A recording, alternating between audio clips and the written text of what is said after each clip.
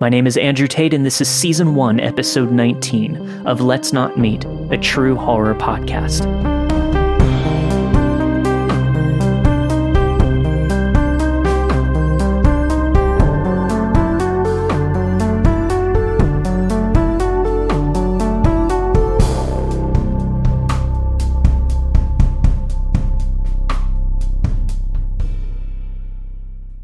Two years ago, my significant other and I found the perfect place to rent. It was a small tract of fabricated homes. The neighborhood was nice. It was quiet, which for two college seniors wanting to get out of the noisy dorms was heaven. Now, because this was Arizona, and it was prefab houses, most of the folks that lived in our neighborhood were 60 or older, save a few. To our left, Sandra and David, an awesome couple, in their early 60s, both retired postal workers. They spent summers in Maine and winters here. To our right, a 40-something who supposedly owned her own home business named Carol. She looked like she perpetually was sucking on a lemon. She was just off. At first, she would occasionally join my significant other for a smoke on the porch, or if we barbecued with Dave and Sandy, we would invite her over. To say that she was awkward was putting it lightly. We suspected maybe she was on the spectrum or something like that. We would be eating, and she would describe how her mother died a slow, agonizing death when a tumor in her throat burst. Or there was the time when she would describe her latest yeast infection in detail. I kid you not. Sometimes I would work out on the porch. I had a small bench with a bar and some weights. One day I'm lifting when I almost dropped the bar on my neck. Leaning over was Carol. "I could have snapped your neck like a twig," she mumbled. I sat up. "Pardon?" I asked. "I said you really could have hurt yourself."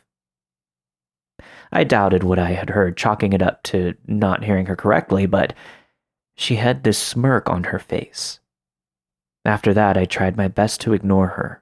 However, I had not told my significant other of my suspicions that maybe Carol was a bit fucking insane.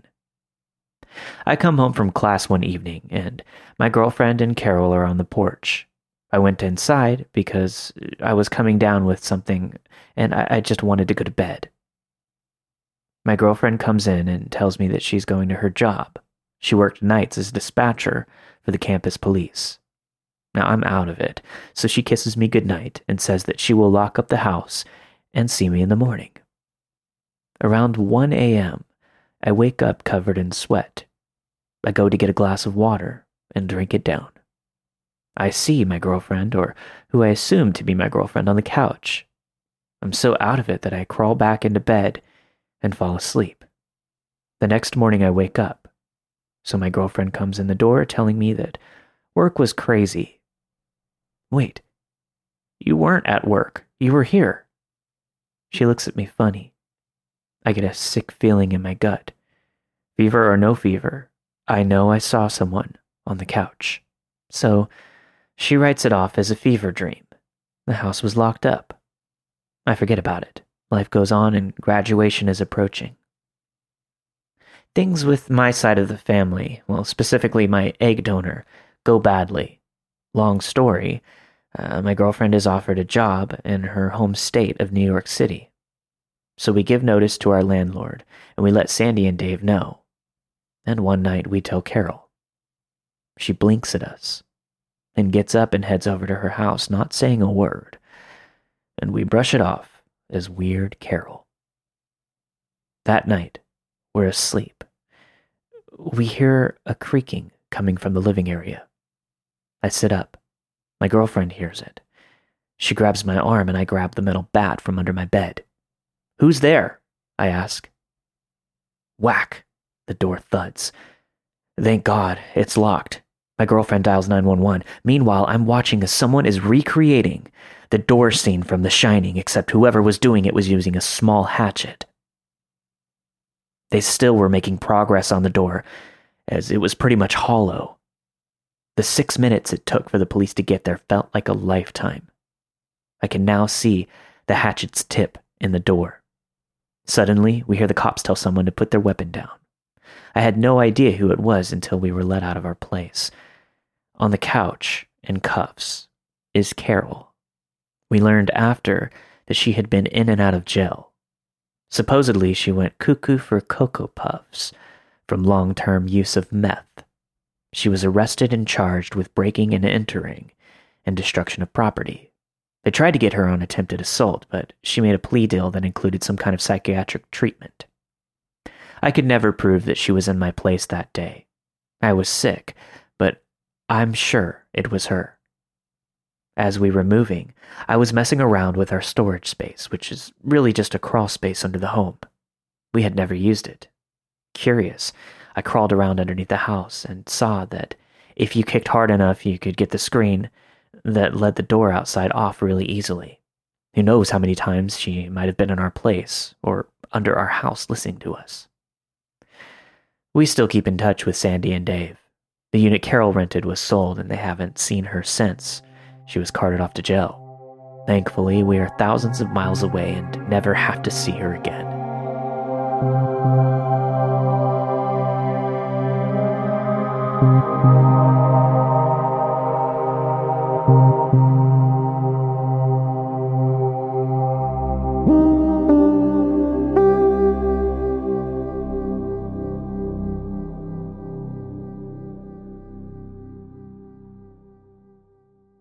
Before any judgment is placed, I would like to say that I wasn't in the best state of mind prior to nor during this situation. I had just went through a particularly difficult breakup, a suicide attempt, moved back in with a parent, and then experienced a sexual assault by a trusted friend. I did not have a good judge of character and was by far hitting my rock bottom. After several months at my mother's home, and after the sexual assault, I realized I desperately needed to get out of that atmosphere and try to get back up on my feet. I found a cheap home for rent and began my life all over again. It wasn't the nicest place, certainly not as warm and comforting as my last place, but it would do temporarily. Shortly after moving in, still not in the right mindset and with a huge lack of self-care, I began using almost anything that I could get my hands on. Psychedelics like acid and mushrooms, and then even MDMA. And anyone who's experienced MDMA can tell you it gives you an incredible sense of happiness and content, which, at the time, I had neither. These short-term bouts of false happiness sucked any remaining serotonin from my brain and left me feeling just, if not more, empty inside. On top of that, after my suicide attempt, I was abruptly taken off all my medications, as I used them to hurt myself prior. This meant my sleeping medication, and with it trickled down that familiar insomnia. Then my SSRI, which when you completely stop abruptly, it can exceedingly send you into a state of manic depression and confusion. And last but not least, my anxiety medication. I relied on this for years. It took me out of my agoraphobia and helped with my PTSD triggers, which having my attacker live just several blocks away on the very same street as another individual who abused me from ages 11 to 14, I simply lost all ability to cope. After some time of intense withdrawals from my anxiety medication and even experiencing a seizure, I began to buy pills. The only ones available were Xanax, which I quickly developed a tolerance to, and at my worst was taking anywhere from 12 to 20 milligrams a day. Because of the Xanax abuse, there were many things I didn't completely recall, such as my wedding to a bass-playing musician that I had only known a month, as well as much of the month we spent together. My most vivid memories were lying on the couch watching The Office on Netflix religiously, shaking and sweating in between buys and re-ups from my pill dealer. I began drinking heavily and hanging out with the wrong crowd, a grunge punk crowd, the ones that crowd surfed much of their lives, destroyed things in their paths, didn't work, and commonly used others, burning each individual bridge as they passed.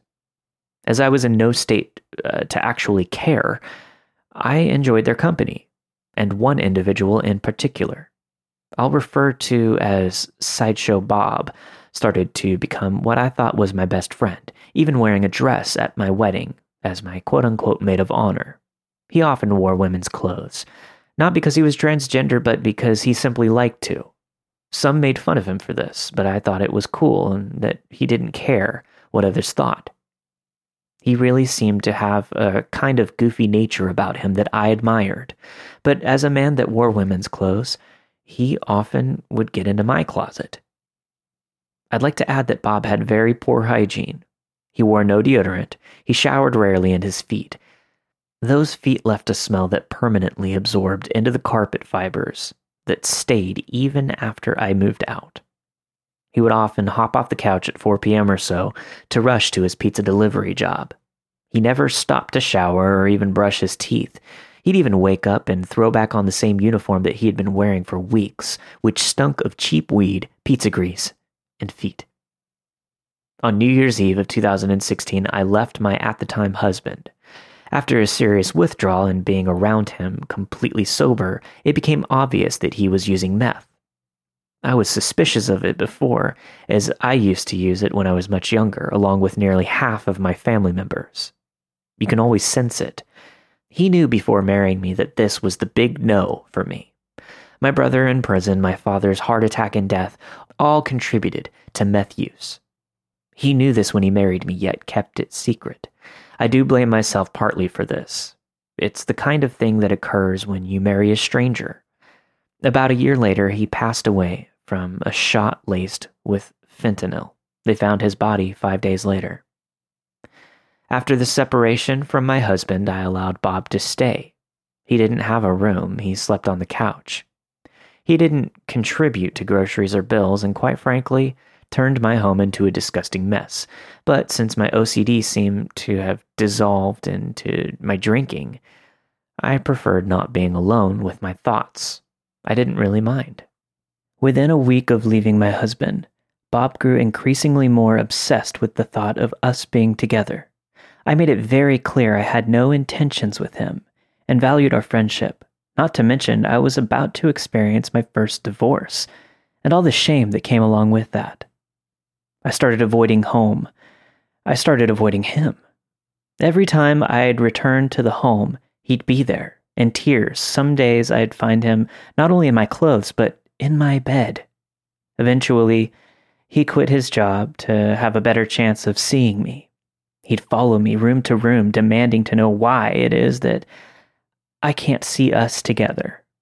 Eventually, I told him to stop and that he needed to leave, but he was quick to throw back into my face that legally he was a tenant in my home and he needed a 30-day notice. "I'm not going anywhere, bitch," he said. Things grew more aggressive, and I grew more uncomfortable and afraid by the days. His tears turned to anger. His questions turned to screaming. One very vivid memory I have is him staring me directly in the eyes, red-faced, spit flying, screaming, "I'm sick of being fucking rejected by women." He was no longer my goofy drinking buddy. He was someone I absolutely could not be around. A police officer suggested that I get a restraining order to get him off the premises, which I did. Then I kept the doors locked. His only few possessions in my home were a guitar and amp, which I placed on the back porch, then notified him. He immediately tried to break into my home, kicking the old front door with such force that I could see it begin to crack at the deadbolt, leaving dark shoe prints on the cracked white paint. The police had trouble serving him. He quit his job. He had no actual address, although I provided them with his car description, license plate, and friends' addresses. Morning, noon, and night, I'd find myself crying, pressed up against that door, hoping it wouldn't break. Every time I called the police, he had already left. I'd find myself up at night, staring out the windows, watching that loud green car of his drive by, feeling my pulse rise, phone in hand. For weeks, I received surprise visits from him. Most were terrifying. Occasionally, some were thought out. One evening, he had a mutual friend knock on the door, which I happily opened, only for him to quickly jump out from behind the door and attempt entering. I moved as swiftly and as strongly as I could to slam the door and lock it. Kicking, again, calling 911 again. He'd leave again. After a few months, he moved on. He found a girlfriend who kicked him out quite quickly. He responded by beating her unconscious and attempting to cut her throat. Luckily, a neighbor heard the commotion and Bob quickly ran. He got off easy on those charges, but of course you could Google his name and you would see repeat charges of serious assault. I spoke with his exes. I saw the photos of what he had done to their faces and their bodies. All I can think about is how that could have been me. The last time I saw him was back in my hometown at a local grocery store, as I waited for a cup of coffee after a tiring 10-hour shift at my last job. He nodded with a kind smile. I froze, heart throbbing, hands shaking. It was that day I moved an hour and a half away. It is this month I'll be moving back.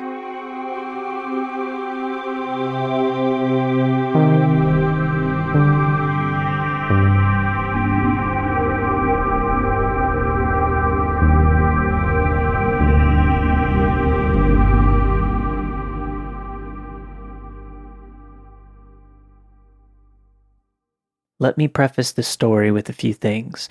I'm not the best writer, and I've not posted here before, nor do a lot of people know that this happened to me. I'm turning 21 at the end of the month, and this event happened almost a decade ago, yet I still remember it so clearly. I still think on it often and bring it up to my family, as uncomfortable as it makes us. It reminds us on how dangerous the world really is. As a little backstory, growing up, I had always had extremely fair skin, blonde hair, and light eyes, the kind of thing that specific creeps, unfortunately, go for. When I was just around the bend of becoming a teenager, my older sister, who was 8 years ahead of me, was in the military and had been gone for quite some time now. However, she was finally coming back home to the USA soil, and a few states away at a base in Kentucky. My parents and I were excited and planned to leave for a weekend so we could finally go and see her for the first time in years. It would only be a few days, but we were happy regardless. We ended up seeing her, of course, and had a few days to be able to go out to eat, open her accumulated Christmas presents, and go to a nearby mall in proximity to the hotel that we had been at. I've never seen someone so happy just to wear regular civilian clothes. But I digress. Right from the get-go, our last night together felt odd as we walked through the mall.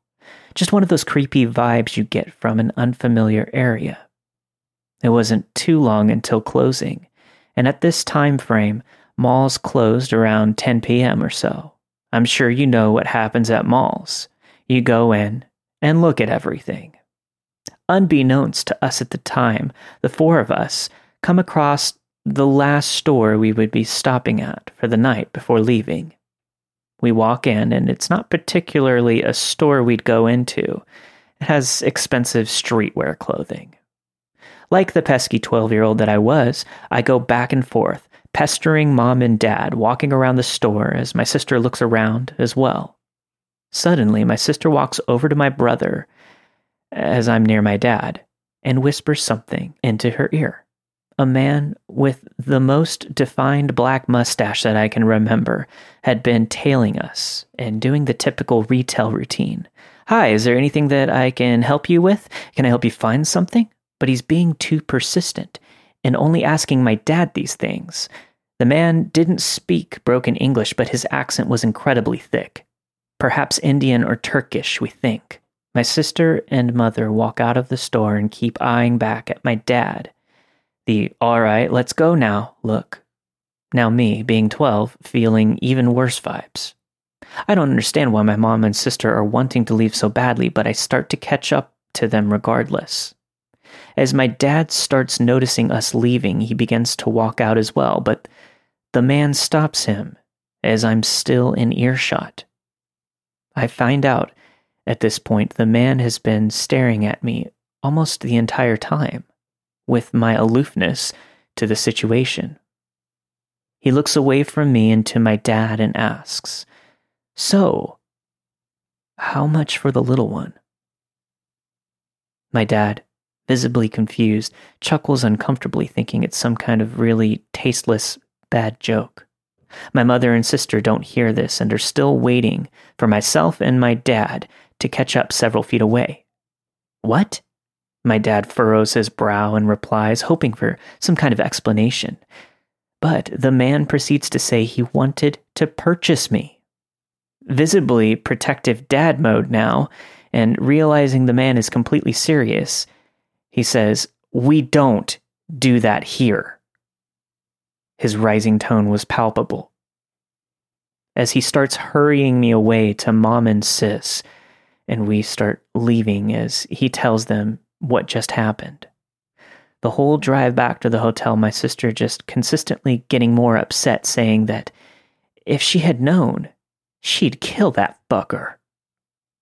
Honestly, I'm not sure there's really anything we could have done, but regardless, the entire situation was beyond uncomfortable, especially now that I realize the implications of what was going on. So creepy mustache man, please, let's never ever meet again. I scarcely imagine what kind of life you lead behind closed doors.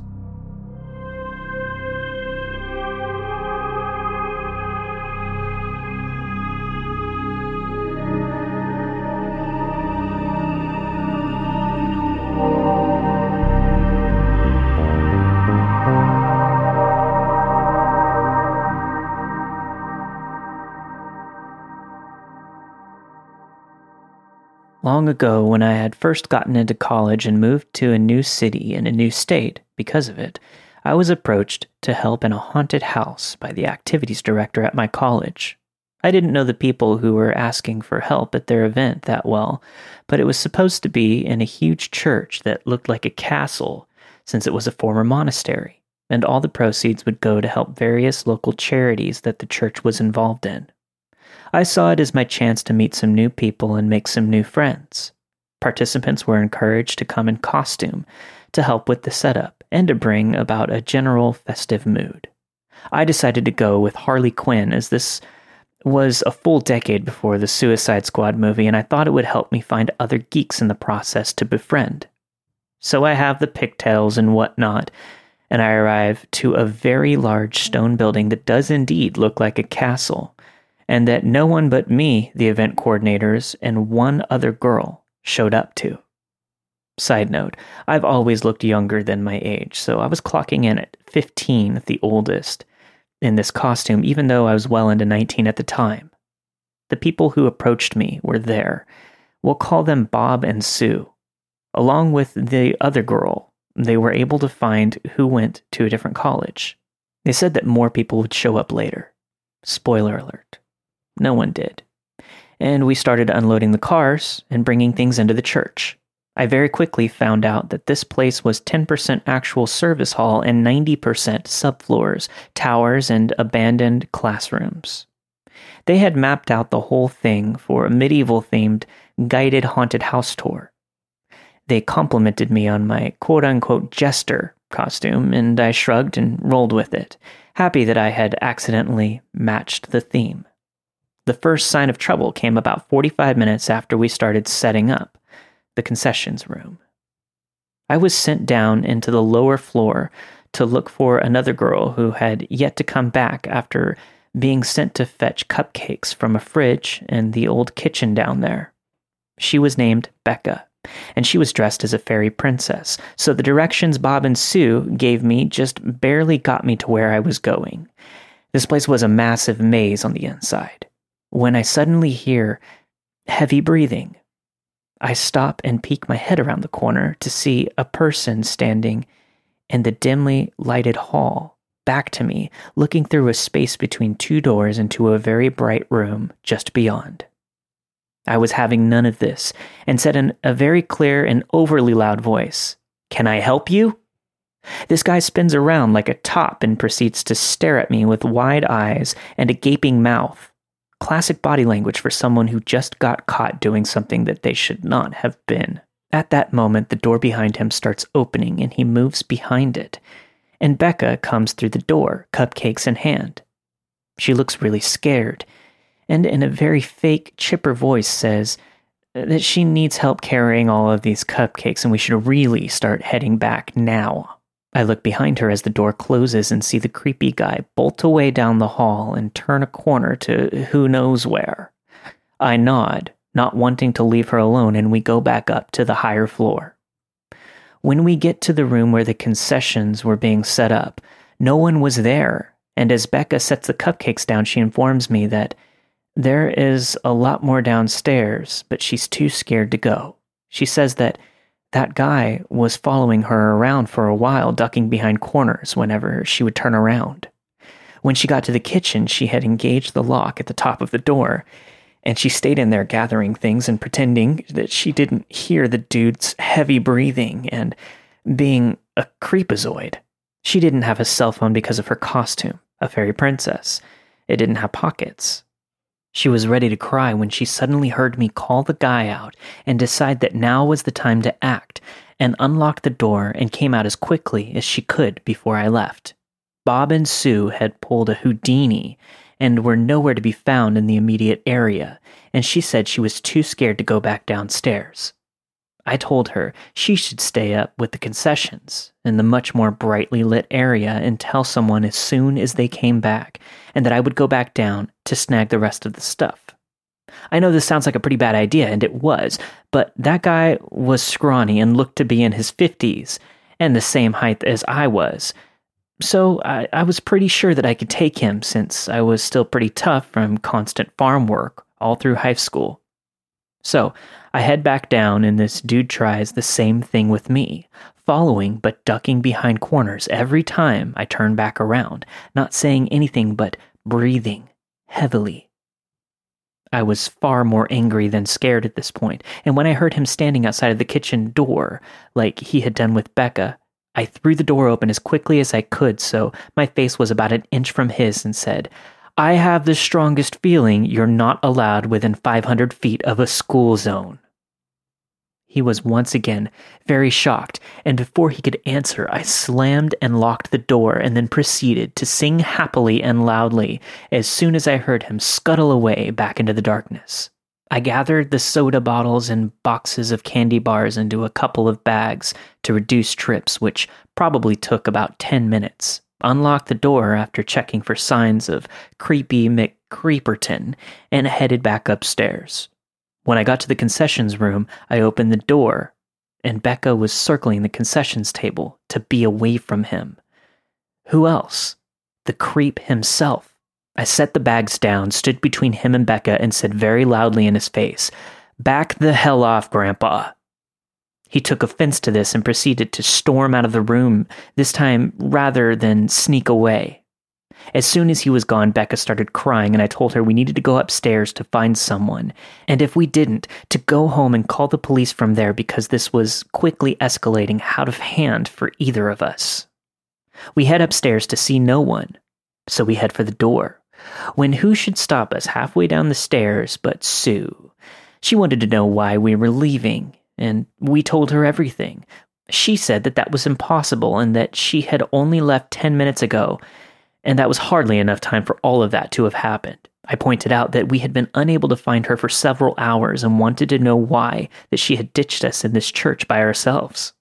She straightened up and said that traffic to the Costco was heavy and that we should be grateful for this opportunity to help the Lord. I pointed out that the nearest Costco was easily an hour and a half away. But before she could respond, Bob was behind us on the stairs saying that he would be glad to take Becca home, but first we had to help with the rest of the supplies and get them out of the car. Becca agreed, and I decided to stick around since these people were beyond weird and I didn't want to leave Becca alone in case they decided to go to a movie or something and ditch her with Dr. Creepenstein. We finished unloading the car, and just as we were about to leave, Sue pops back up and says, "We have to introduce ourselves to the pastor of the church before we go." So we start following her down these hallways. The whole time she is gushing about this guy like he's an anthropomorphic Bible. We get there, and who should it be but Baron von Creepy Creep. Now, complete with pastor robes. As soon as he sees us, he looks uncomfortable and is trying not to look at us, as Sue is going on and on about this and that and the other. Then Sue brings up our wild imaginations about a man in the church, and this dude actually straightens up and says that it was him and he was simply trying to help us, but we kept being very disrespectful, and that he had to hide in his office from our terrible and inappropriate behavior. Becca looked as stunned as I was, and this dude steps closer to me and asks for my parents' number so that he can have a talk with them about raising a child that knows how to respect their elders. I proceeded to snap hard, so hard that I developed a rage-induced Forrest Whitaker eye.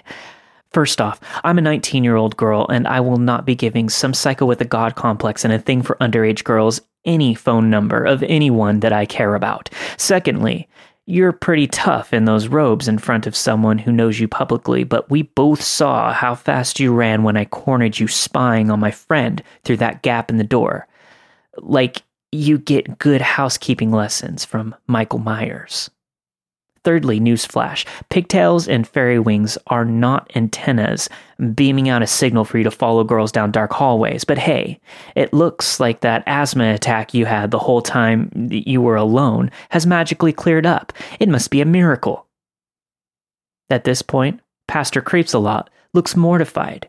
I guess he thought I wasn't going to call him out on it.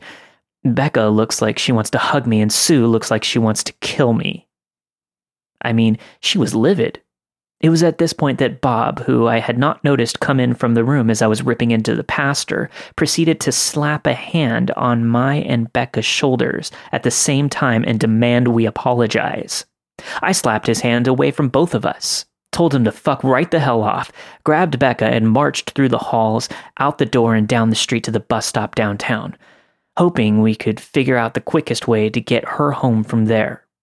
We didn't say anything while we waited, but once we were on the bus, she thanked me and pointed out the worst part of the story, that the church was going to have a haunted house still, and that Bob and Sue had told her on the ride over that the pastor was supposed to be the tour guide for the kids while the parents waited at the concession stand.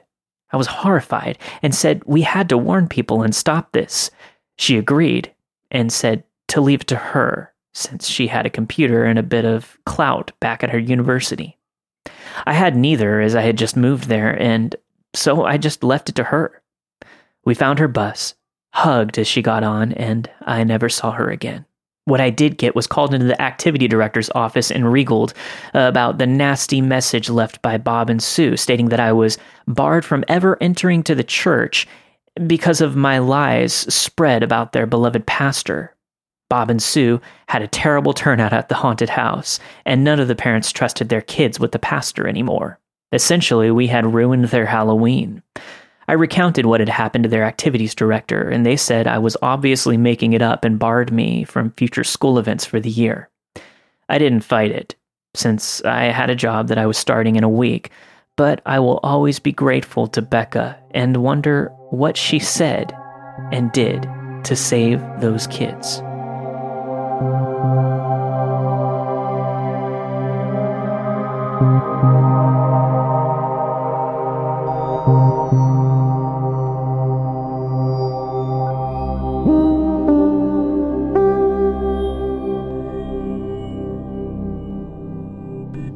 Thank you for listening to Season 1, Episode 19 of Let's Not Meet, a true horror podcast.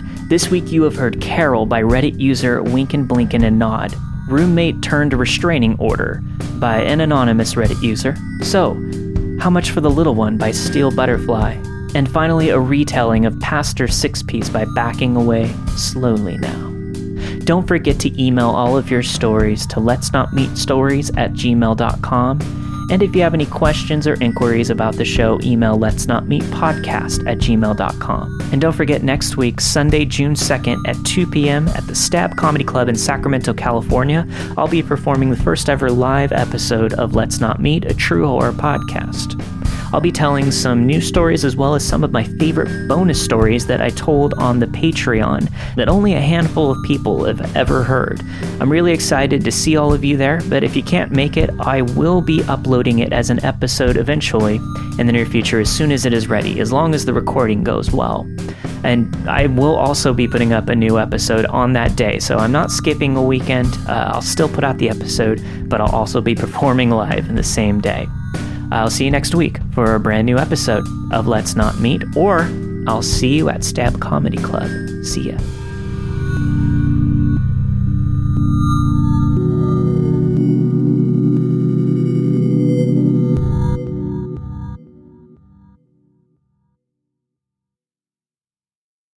Want to hear something amazing? Discover matches all the cash back you earn on your credit card at the end of your first year, automatically, dollar for dollar, with no limit on how much you can earn. Extra cash? Come on, how amazing is that? In fact, it's even more amazing when you realize all the places where Discover is accepted. 99% of places in the U.S. that take credit cards.